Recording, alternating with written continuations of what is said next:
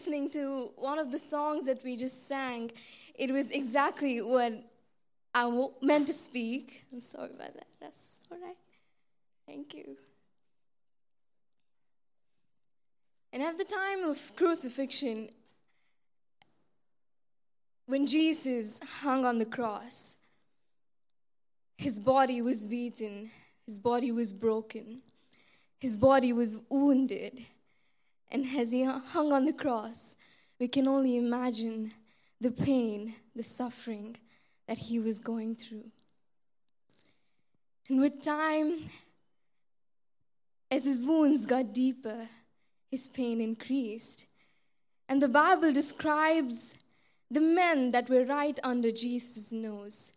And it describes them as having the time of their lives, laughing at Jesus, entertaining themselves while watching Jesus suffer on that cross. The Bible describes them as throwing insults and having jokes said and laughing at Jesus. And as I was reading the Message Bible, I was just imagining the scene and picturing how it could have been.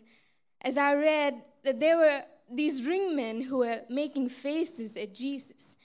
And here was Jesus groaning in pain and agony. You can only imagine tears streaming down his wounded face. You can only imagine the pain that he was going through.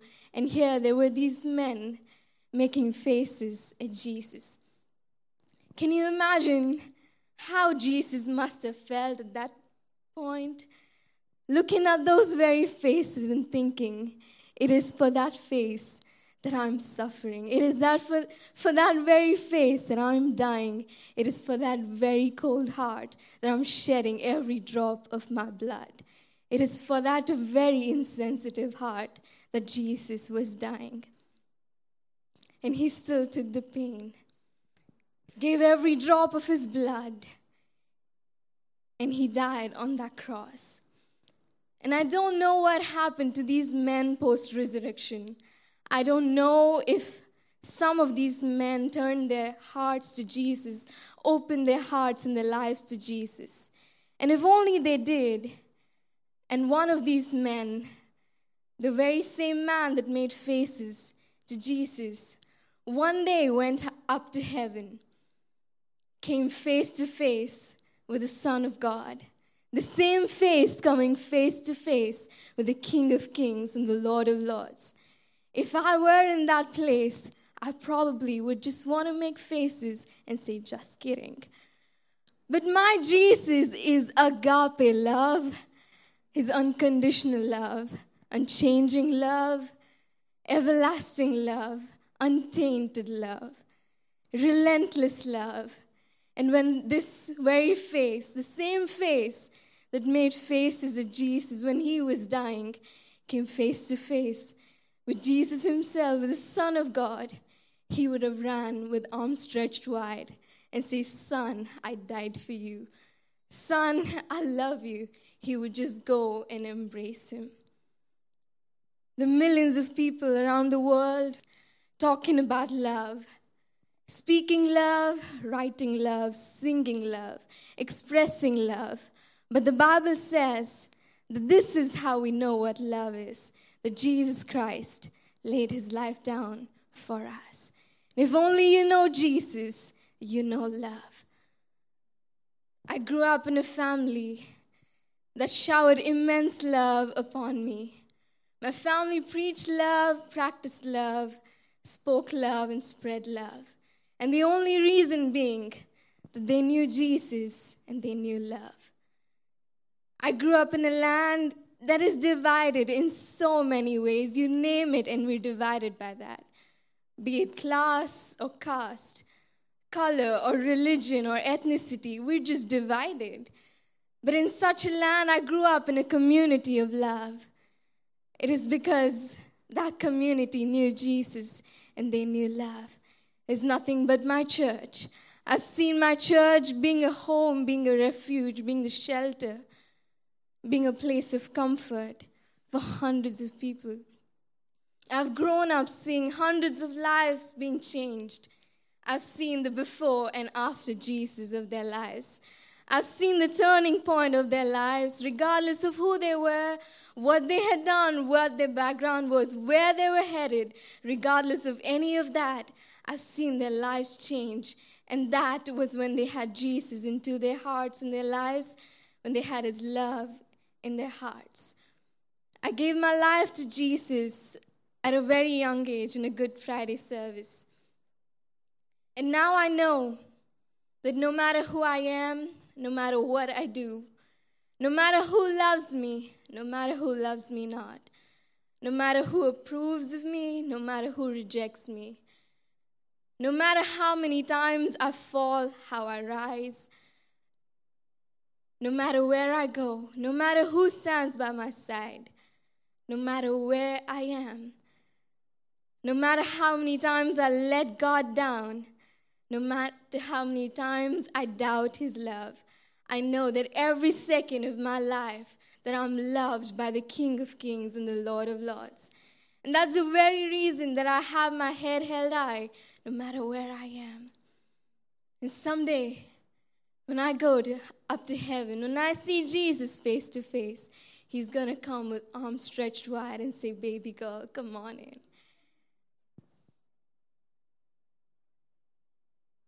And that is love.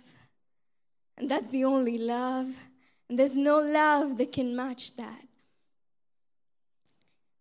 Just like the song goes, if coal can turn to diamonds and sand can turn to pearls, if a worm can turn into a butterfly, then love can turn the world.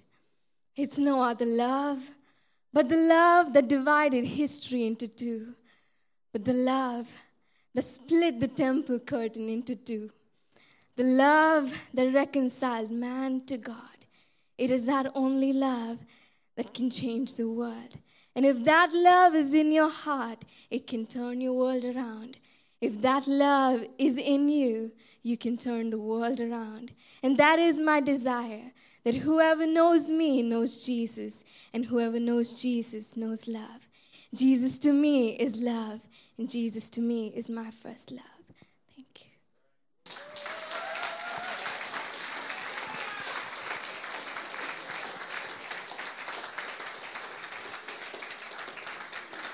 Wow.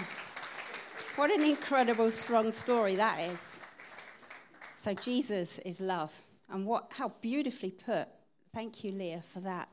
Next up, we've got Jane. She's going to share who Jesus is to her. Okay, I'm the ish that Rachel mentioned. And that was an amazing testimony. Oh, my word. How can I follow that? Look at me. I've got my notes because I haven't got the courage to just go and free will. So here we go. If it will stay on.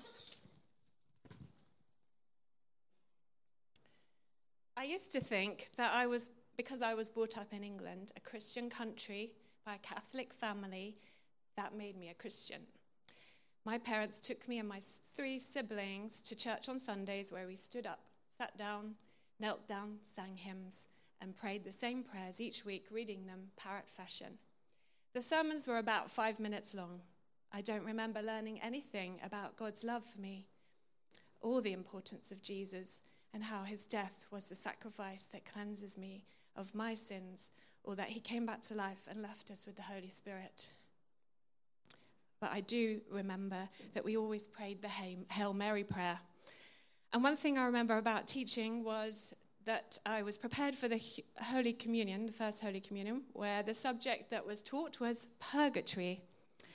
I was told that this was the place between heaven and hell where people would go when they die, if they're not good enough for heaven or bad enough for hell. When I was 10, my parents separated. Although this rocked our world, we had little support to help us understand what was going on.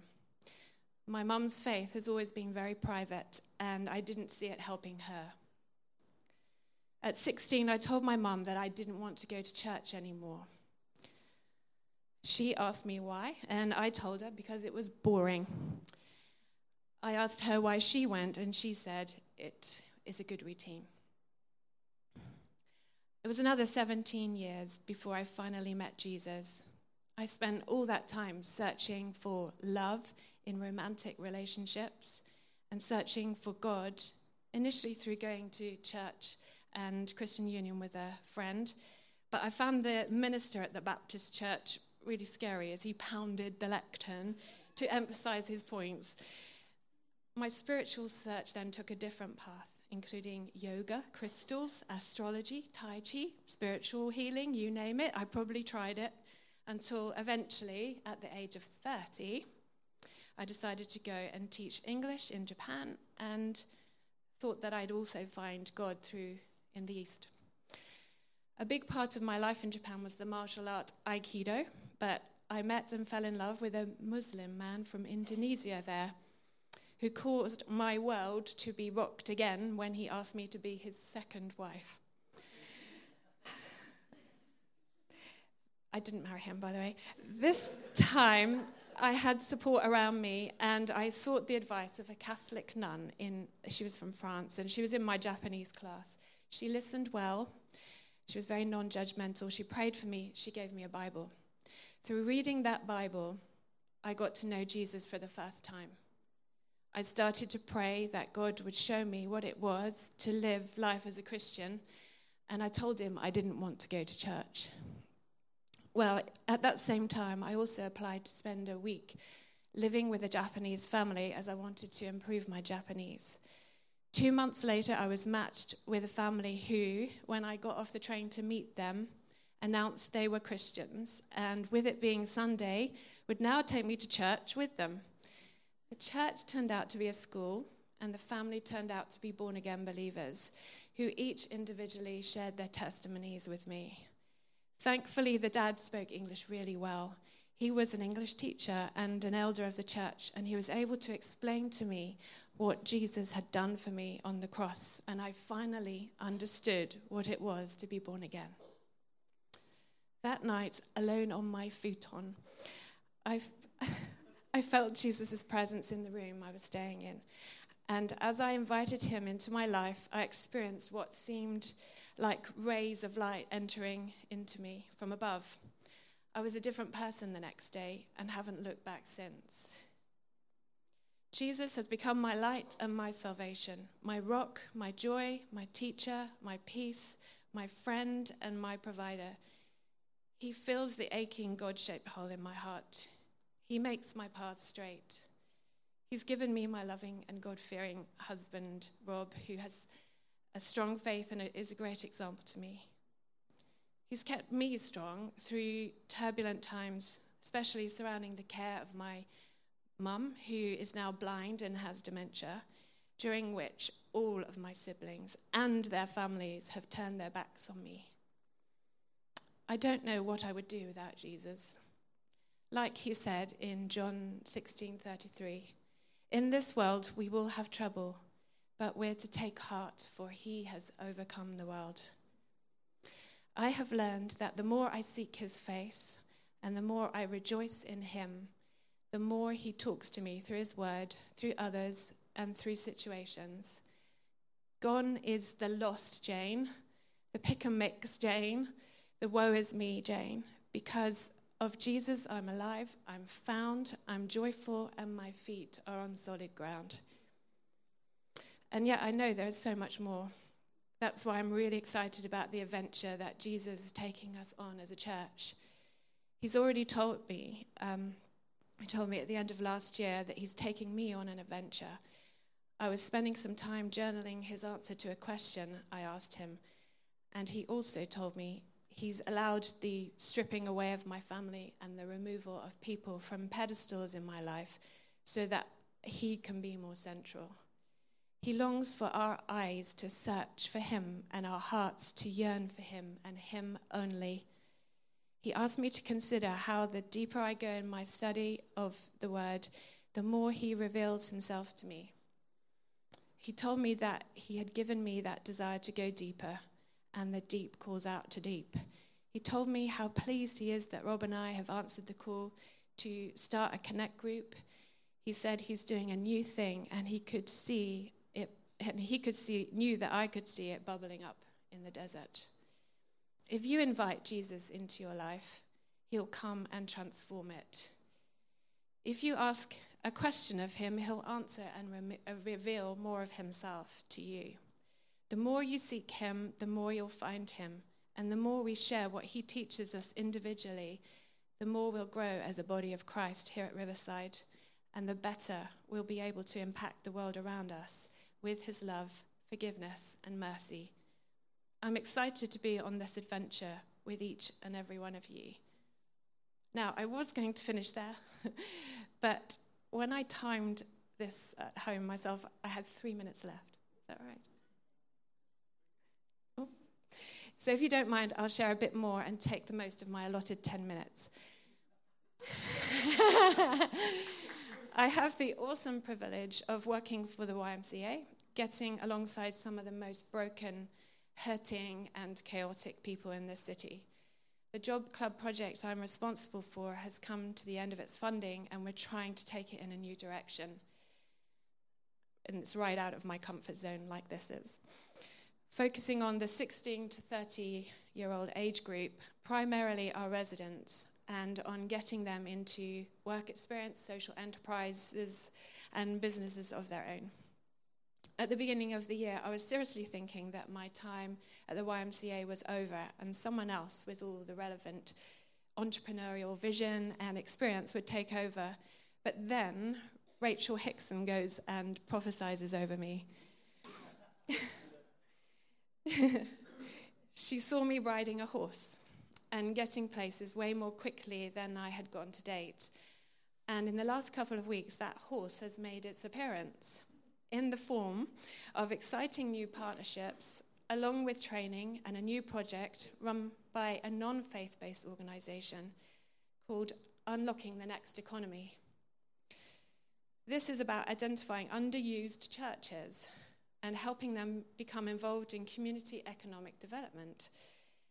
In discussion with the young guys running this project, I've been saying churches aren't just resources in terms of buildings. They're phenomenal resources in terms of people. People like Mark Field, who employed one of our residents and went to the extraordinary lengths to support this drug-addicted, sex-crazed young man to make it work.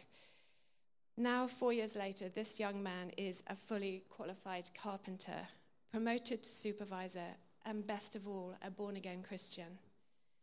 But then, what I didn't say, and what Jesus has convicted me about most recently, is that what these non-faith-based guys don't realize is that they're playing with fire. Fire that will break out and transform this city if Jesus gets free reign to do it his way. I would love it if any of you Holy Spirit fired up people would like to join me in this initiative. We need employers like Mark and those who will pray or come along to share their ideas and their love and to roll up sleeves and serve. To God be the glory. Amen.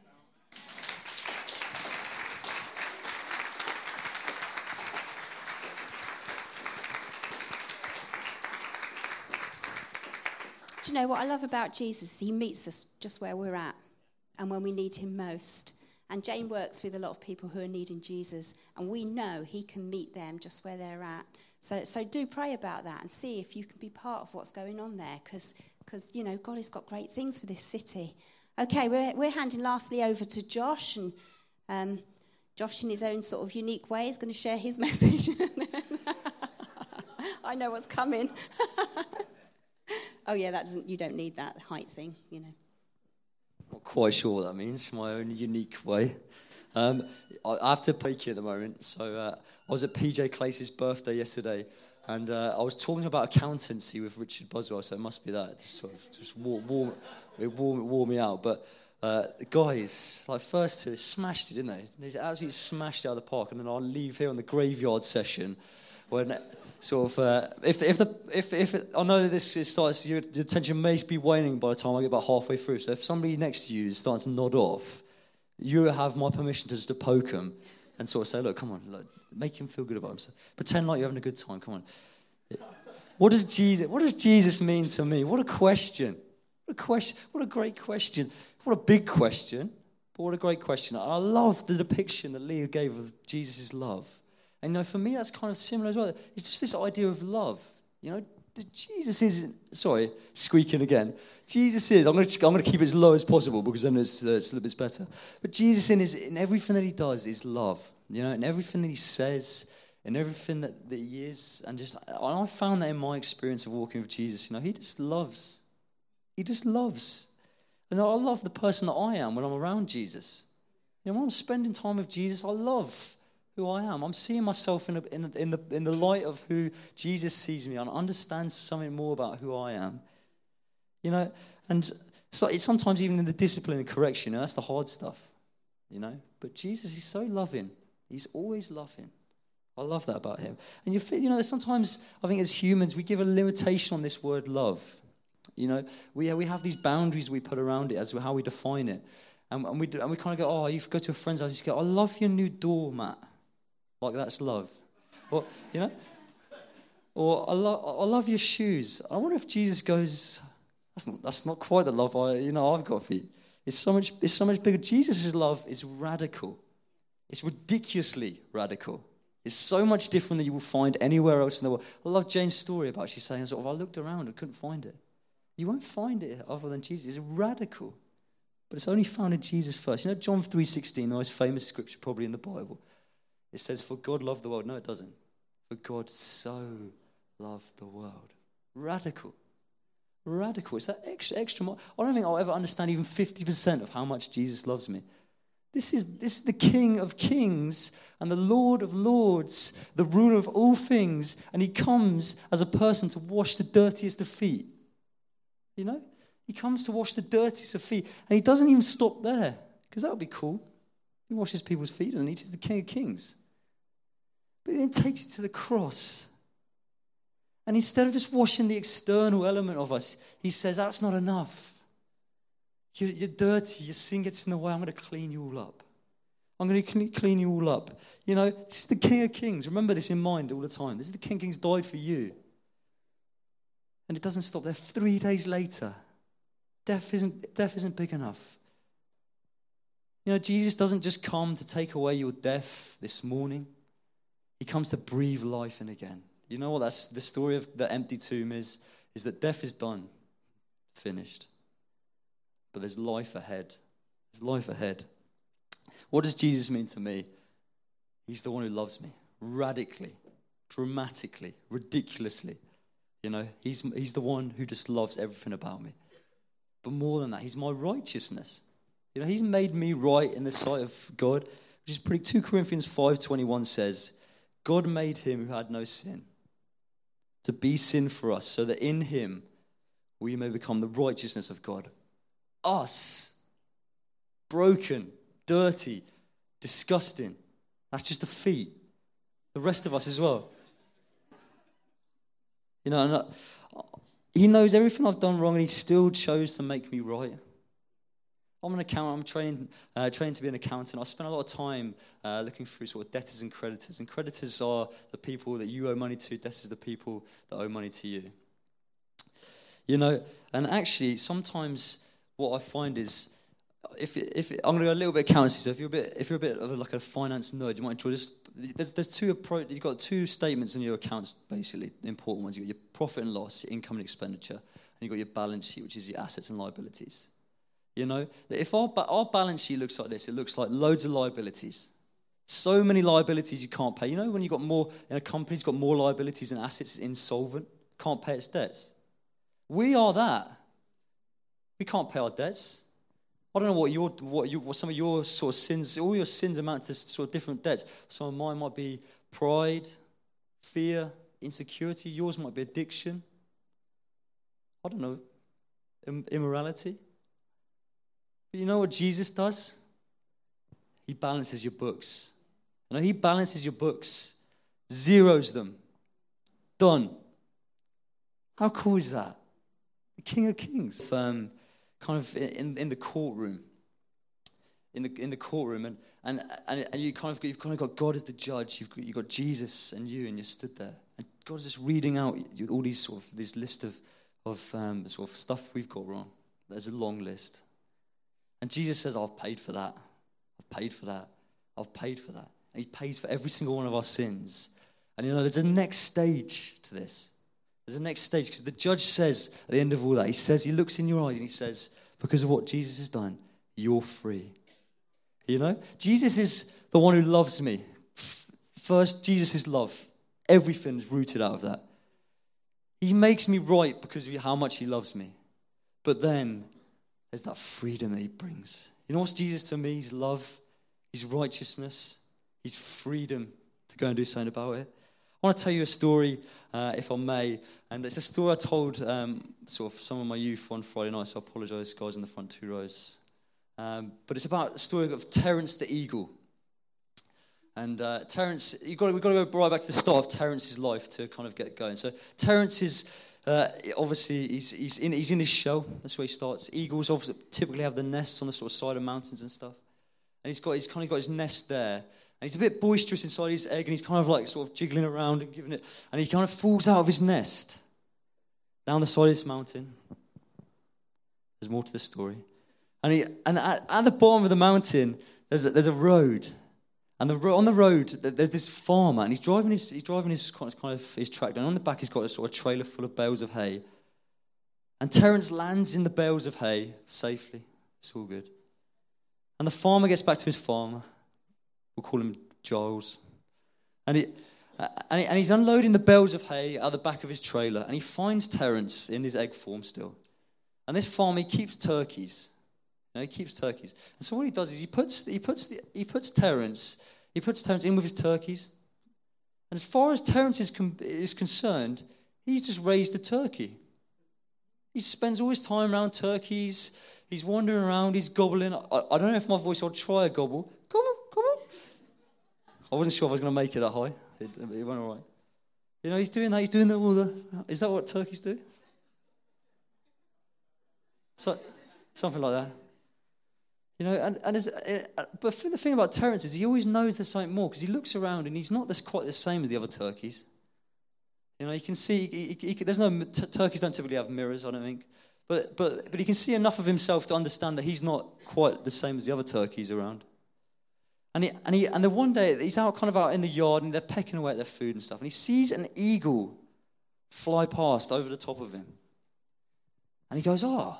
And Terence has always wondered, there must be something more. Is this all I'm designed for, just to peck at food, gobble and move my head around a bit weird? And actually, the next day, the eagle flies again. And this time, Terence does what only he knows. He gobbles. Gobble, gobble, gobble, gobble. Really loud. The eagle hears him, comes down. And he begins to tell him who Terence really is. Because, this eagle, he comes down, he's saying, look, I don't know if he doesn't know his name's Terence at the time. Look, Terence, after conversations, they become friends. Terence, you're not designed to be a turkey. You're not designed to be an eagle. You're not designed just to stay around. Gobble, gobble. You're designed for so much more, to soar. There's that freedom element. We live our lives so often like Terence the turkey, but Terence wasn't a turkey. If he was a turkey, that would have already been... He wasn't never designed to be a turkey. Sorry. It's going higher. I'm going to keep it low. But, he was designed to soar and fly. And, only when he's flying around, after he's been taught to fly, he realizes his true purpose of who he is. Jesus does that for us. He gives us that free. I was listening to an interview, and it was between two Christian pastors, and I've been around church a little while, and so you kind of hear, and the interviewer was asking these good, solid Christian questions. And the interviewee was giving, I don't know if interview is that word, he was giving the correct sort of answers that you kind of go, oh yeah, Christian buzzword, bingo, was on the go. I was going, yep, tick that off. And he and then the interviewer asked this question. He says, look, I know you. One thing that strikes me about yourself is this humble confidence that you always walk around. Where's that from? And this guy goes, oh, it's from it's simple really. My identity's in Christ. I was going, Christian buzzword, bingo. Yep, no, it's great, but it's kind of... And then he says this. He says, I've journeyed with Jesus a long time. And on my journey, I've understood this, that I'll never be more righteous than the day I accepted Jesus into my heart. But I can be more free. You will never be more righteous if you've accepted Jesus into your heart than right now when you're sat in this seat. because Jesus has paid every debt for you. But I want to ask you this morning, how free are you? How free are you? Are you Terence the turkey? Or are you Terence the eagle? Terence the turkey was limited because he didn't know he could fly. Jesus, he enables you the freedom. He paid the price. That not just that you could sort of take all away the sin. He doesn't just take the death, but he says, look, there's life. That's why he comes back again. And he's alive now. You know, Jesus said these things. He said, I'm the way, the truth, and the life. He says, you'll know the truth, and the truth will set you free. And then he says, who the Son sets free is free indeed. Are you in free indeed this morning? And I'll leave you there. I just want to ask you, are you a turkey or an eagle?